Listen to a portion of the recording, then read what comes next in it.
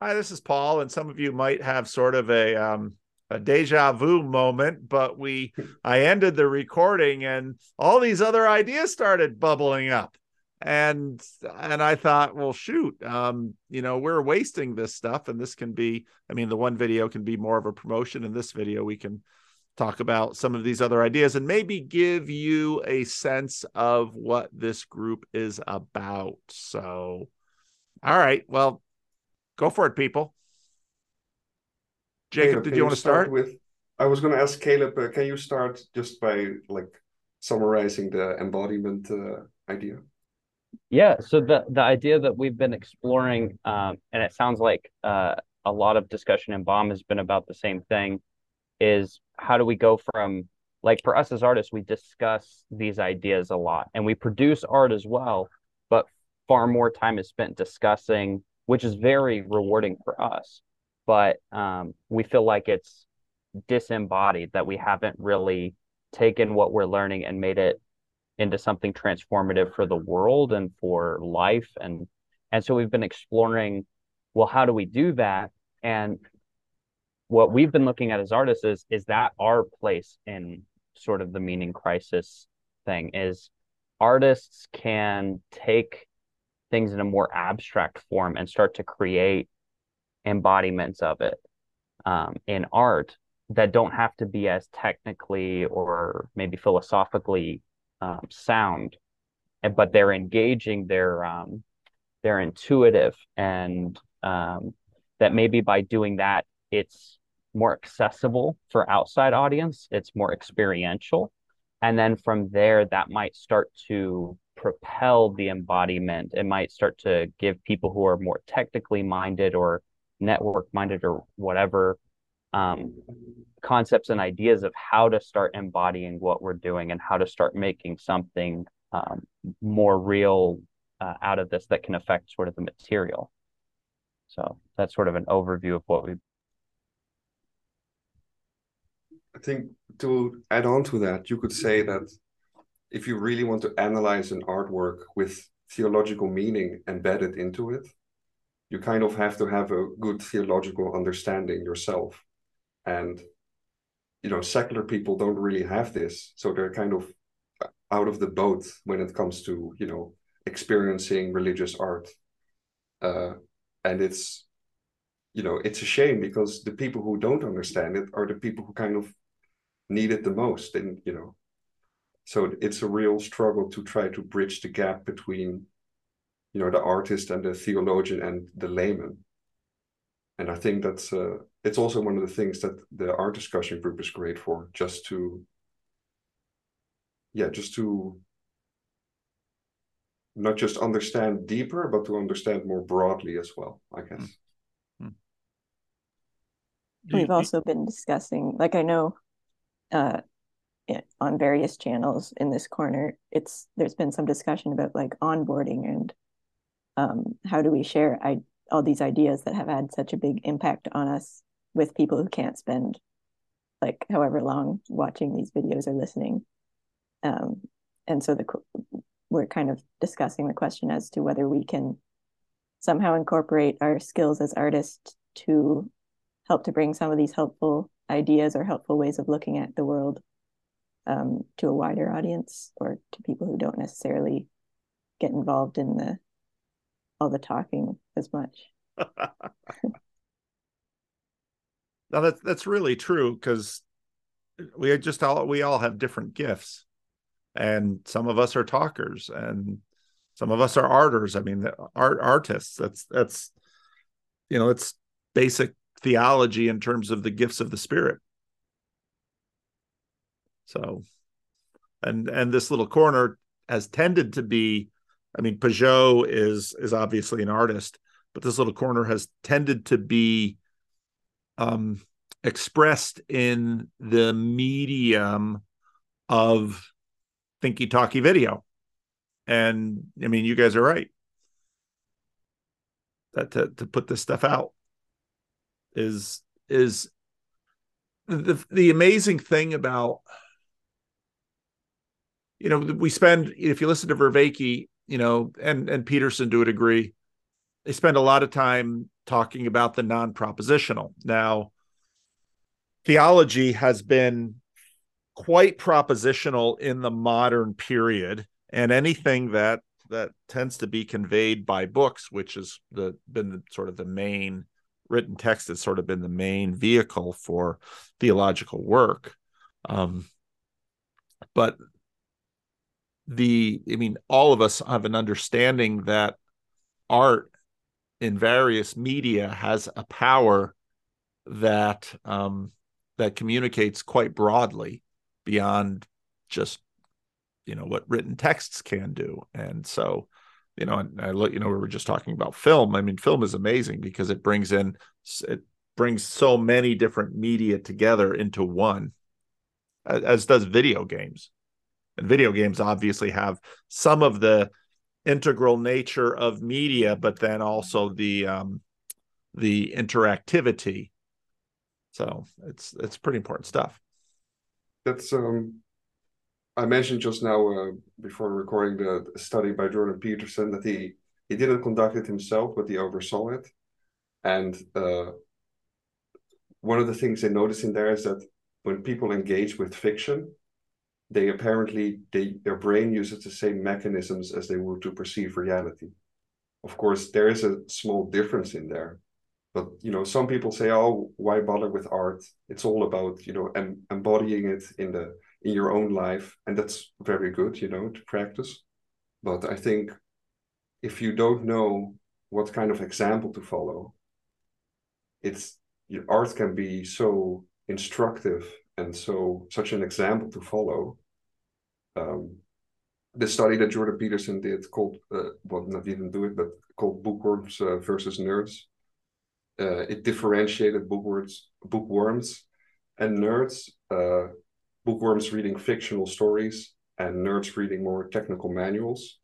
And the bookworms scored better in social interaction skills than the nerds because the fiction they engaged with, in a way, helped them prepare for real social interaction compared to the nerds who just gained more technical knowledge. Yeah. So yeah, art can. There was Neil Plantinga, who taught at Calvin Seminary for a while, was running a seminar where he would tour the U.S. and Canada, and I participated in one of these. We had one here in the West Coast in San Francisco, where basically all we did was read and discuss fiction.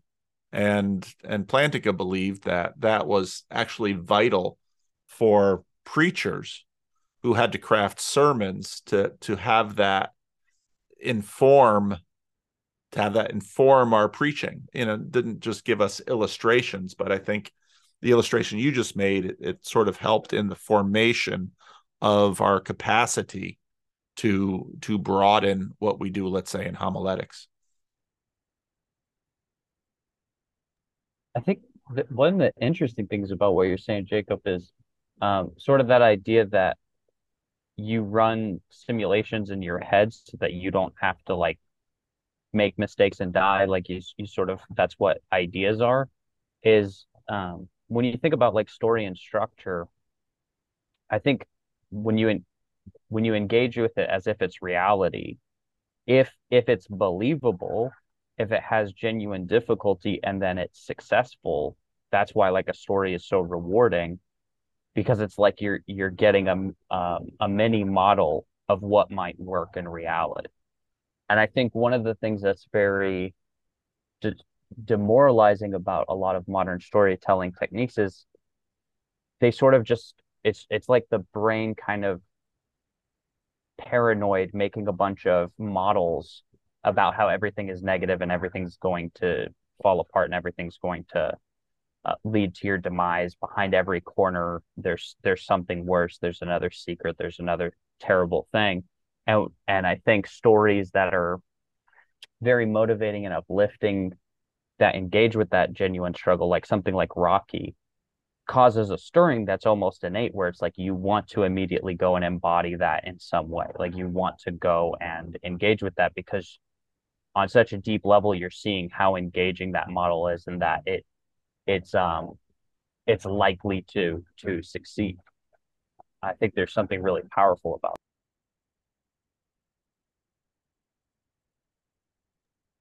And also with like you mentioned rock, and it just made me think about music as well.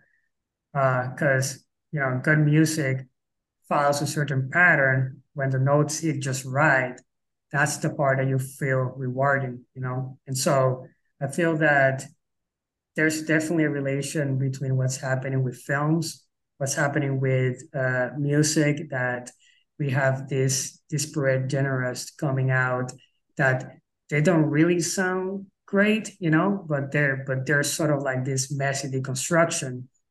And I feel that that reflects in society in general. So I see how that connects in different fields of art.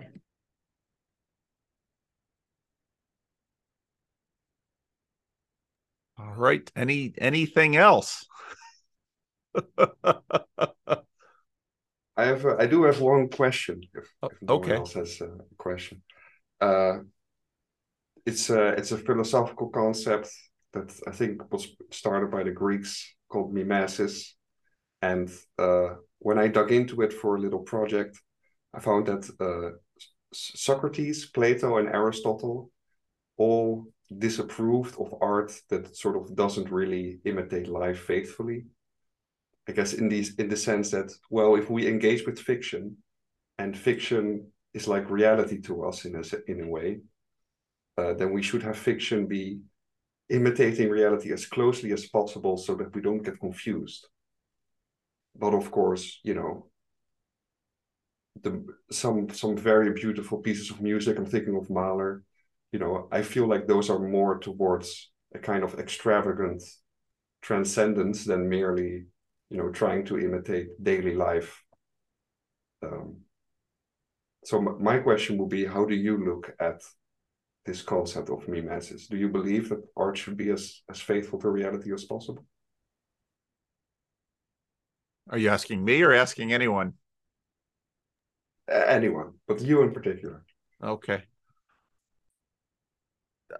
Someone just sent me a timestamp of Jonathan Pageau talking to, I didn't know who the guy was. I think the guy is a health motivational YouTuber or something like that. And the guy asked Pageau the literalist question. And we deal with this issue a lot in terms of dealing with the Bible, because the modernist fundamentalist fight was all about accuracy of representation. And this continues to reverberate in common discussions. There was, when Jordan Peterson and Jonathan Pageau had the conversation with Douglas Murray, everybody wants to know, did it really happen? And Pageau basically made the point in that video. I put it on my Vanderclips channel. Pageau basically made the point, which I think is something that I have grown in being able to talk about this in the last number of years, that any representation has to involve a selection and a perspective and a point of view. You cannot have a representation without one, by virtue of what John Vervaeke talks about in terms of combinatorial explosiveness. And so this sort of weds with Pageau's perspective, which is that there's always sort of a top-down perspective. When you see a table, there's actually a whole group of things that come together to produce a table. Now, when you come into any representation, artists have to use particular representations to create any specific thing in the world. And this has been true of biblical narrative. It's implicitly true even of what people would imagine when they talk about the Big Bang or evolution. C.S. Lewis pointed this out in his book Miracles. All sorts of pictures flood into their head, but all of these pictures have within them implicitly point of view, perspective. It's a view from somewhere. So I think there have been, I know astoundingly little about art history. That's one of the things that I wish I could go back in college and take some art history courses. But there were times when people tried to, especially before the advent of photography, tried to create things as realistic. I think about what Vermeer in the Netherlands, astoundingly. But once you recognize that there's no view from nowhere and there's always a view from somewhere, even the idea of accurate or representation gets really complex because there's always selection involved. So I would imagine that for some, to have a representation that intentionally refuses to help the participant in the art do so naively might have value, because if for example, there's a picture, let's say there's a picture in a newspaper of an event and a description in the story of the event. We in our culture tend to participate in that naively because we think, well, that's what really happened. And so therefore we sort of prioritize this one perspective or point of view, and not recognizing that in some ways in modernity, when we say what really happened, we are sneaking in this. Again, this is a postmodern observation. We are sneaking in this implicit priority of perspective. And so art that at least acknowledges and owns the perspective it's using and sort of breaks the viewer out of this naive posture, perhaps has value. I don't know. I don't know if that makes any sense. I think it makes sense. I agree completely. Wow. And I think you could even say that, the Christian story transcends genre. It's more than a comedy. It's more than a tragedy. And you could even say it even transcends mimesis versus anti-mimesis. Mm-hmm. As an animator, when you learn to draw, you have to learn like which details matter, which is probably the hardest part, because like in some ways it's easier to just draw what you see exactly, but when you're drawing a character, if you don't know which details are actually important, and they can be like really small details, like the width of a line in a certain part of the face, it's not going to look right. And so it's more about like finding the patterns that are deeper in some ways. And it's the same with like caricatures and stuff. Like why does this difference make it not look like the person? Well, exaggerating this, it still looks like the person, it just looks a little exaggerated. So it's like, I don't know, I look at it when we're writing stories, it's probably the same. Like, does it adhere to the deeper patterns? And that's something that's I've learned a lot from Pageau as well, I feel like. So yeah, whether it's realistic in the sense of style is not maybe as important. Well, I'm curious with this mimesis idea. Is it when it's talking about, art that is realistic, is it in the sense of realism as like recreating something completely accurately, or is it in reflecting? Does it accurately reflect life, or is it something that is sort of maladaptive? Because that's how I understood it when you were discussing it. I was thinking of like the allegory of the cave, and sort of I think about the allegory of the cave a lot when I think about film, because you can easily, as a filmmaker, end up in a trap where you're luring the audience in and giving them a show and kind of getting them addicted to the show, and then they forget about real life. And that's something I think of as an artist is a lot, because it's not something I want to do, but it's something you would have to do if you're approaching it in sort of a consumerist, keep the audience kind of way. But I think like really good art is the art that is so true to life, even if in the details it's absurd, is so true to the real life and reality that when you leave the film, you're more thinking about your own life and you're more thinking about changing something in your life than about the film. Like the film left you with something and sort of told you to get out of the cave. I think that's how I took it when you were making this distinction, is the difference between something that consumes you and something that helps you get a huge hit of reality in a tiny dose so that you can find your place again and sort of adapt again to life.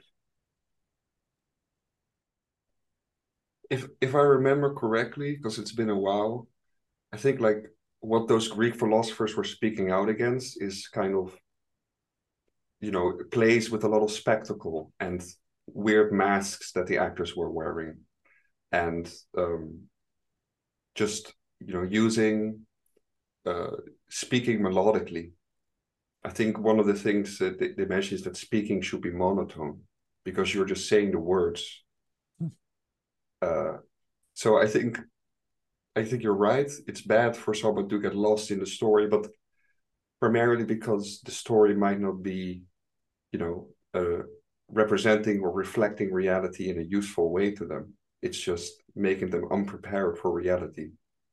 And I think maybe, you can use those kinds of exaggerations to emphasize certain parts, but I think it's tricky. I think it's a fine line. It's remarkably difficult. I mean, we so blithely talk about real life, but if you sit down and, well, you guys do it all the time because you're artists, but if you sit down and try to think, well, what on earth am I talking about when I talk about real life? And Peugeot makes this point quite well often. Most of what I've done today, if let's say you put a PVK cam on me, would be remarkably benign and dull. There's eating, there's bathing, there's sleeping, there's getting around from place to place, there's doing chores. But maybe in the meantime, I'm thinking about things. It's this, I think we're clearly shaped by the representations that are among us. And so when we see a photograph, we tend to, okay, well, that's a photograph. And the truth is, now we also know that what our eyes are seeing is not, our eyes are just tiny, moving very, very quickly in a bunch of different things to fill out the pattern. We see this image in front of us. And so then we try to represent that, but that's not actually, in terms of what our eyes are seeing. And we're finding this out now, especially as we have, more and more sophisticated cameras in these phones, that these phones are constructing an image for us. And as we have various phones in competition with each other, the Pixel phone and the Samsung phone and the iPhone, and part of what we're wrestling with is the fact that we are increasingly realizing that experience is way more complex than we ever imagined it was. And there's lots of reasons for that now. And so, yeah. I think the best example of how complex reality is the book of Revelation or anything that has to do with apocalyptic literature, because it's supposed to be an unveiling, right? So it is perhaps like even more real than, the events in the historical sense. This unveiling shows what is really going on. And when we see the images of these visions, they are quite trippy, right? So people, for a lot of people, cope by saying, well, has to be some sort of like a mushroom trip or something because, it's like a hallucinations, whatever. But those things are perhaps more real. They're like what's behind the veil that we don't normally see. But these crazy images tell us things that are more real than than the things that we think that we see, and we really don't. Yep. So I think that considering how trippy those things are, I think you can feel safe considering that those surreal images can really tell us more about life than the realistic images. I've long noted that if you go on, let's say, Google image search, and you try to search for people's attempts to draw or visually create images from the book of Revelation, once you look at their attempts, you very quickly realize that a lot of what's in the book of Revelation you can't draw. It doesn't work.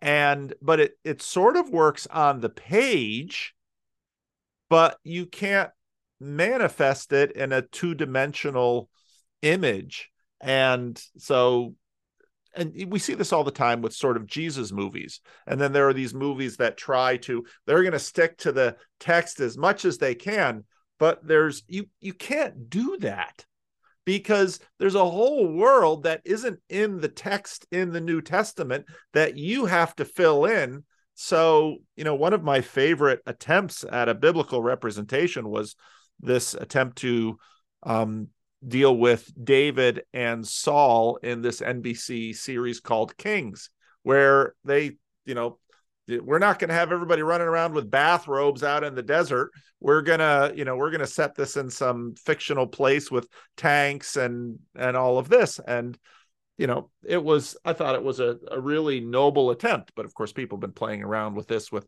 Shakespeare and how many other things for a very long time. But it's, I think, again, in modernity, part of what we wrestled with was our imaginations have been so informed by specific technologies that reality we assumed was a certain way, and that's all breaking down.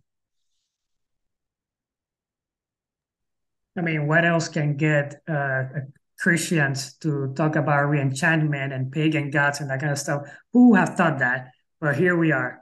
But it's like we have to, we have gone so far astray that people don't just realize that everything that they make is religious already. So, for example, in my channel, I try to analyze different works, works that are what you would call secular or whatever, and but I'm surprised when I start like digging into them and trying to really think about them. Like, wow, I'm seeing a lot of things that conform to this pattern, and even it's logocentric and all that kind of stuff. Very often you're gonna see errors, but it's amazing how much they're doing in regards to religious experience in their art, but that they're not aware of it. Yeah. So I think just making people aware of it is like kind of like the big step. And yeah. And then once they're aware of it, who knows where we go? Because there was, to a degree, a sort of comfort that I think people felt in modernity, being tethered to sort of a physical communal assumption and agreement. And now that that's giving way, yeah, it's going to be interesting. That's why it's good that it's people with a Christian mindset trying to do it. Yeah. Before somebody else comes and,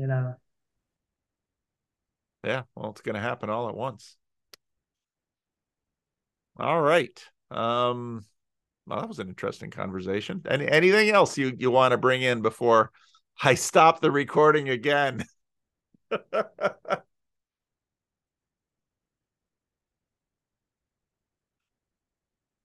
Well, maybe that's a good place to land the plane. So, hey, look at this. I got 2 videos out of it today. So, again, send me any links that you want me to put in the notes here. All right, can I plug my channel? You may plug your channel. I'm sorry, I'm gonna put it on the chat then. Okay. Is that it? That would be fine. Let me open up a.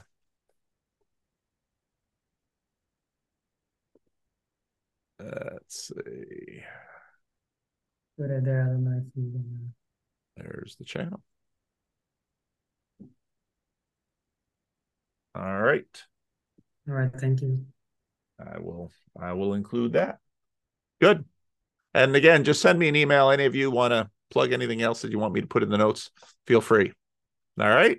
Absolutely. I will just add that in addition to the United States time zone meetings for the art group, we also have a European meeting because it's 1 a.m. for me right now, and those meetings were from quite late in the night.